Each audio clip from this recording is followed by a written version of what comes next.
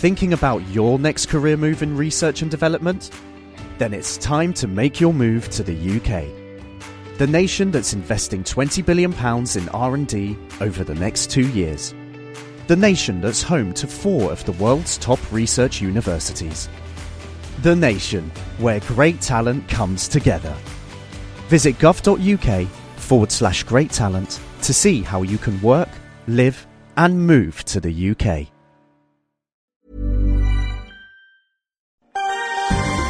Question of the Week from the Naked Scientists.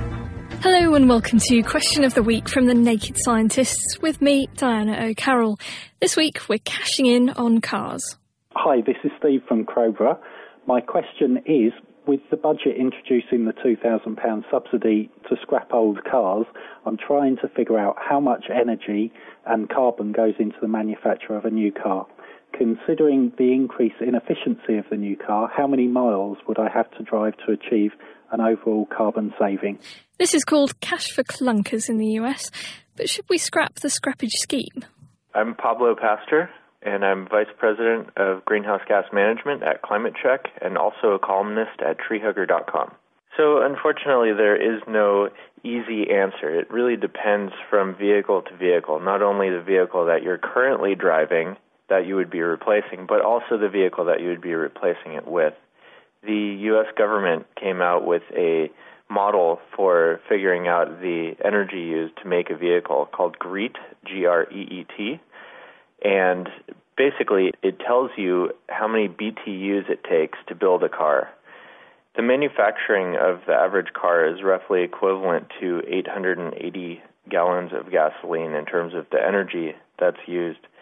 If a new car will save at least this much gas, it definitely makes sense to get rid of the old car. If we assume that your old car has around 100,000 miles left on it, with good maintenance, your new car would need to be at least 6 miles per gallon better to make up for the emissions from manufacturing. That means that if your old car gets less than 24 miles per gallon, it makes environmental sense to get a new car that gets 30 miles per gallon or better. Not only can you feel better about your environmental impact, but you also get a £2,000 discount on your new car.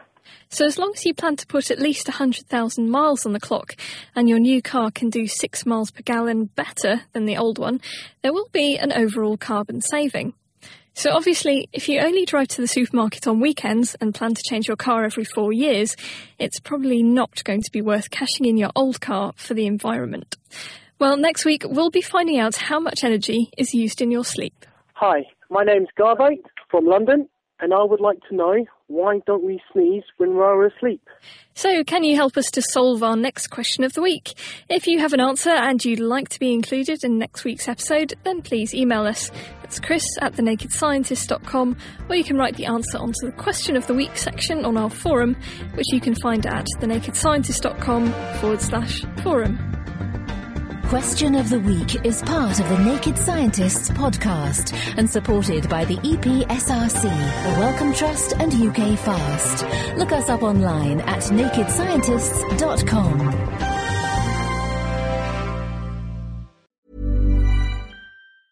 Thinking about your next career move in research and development?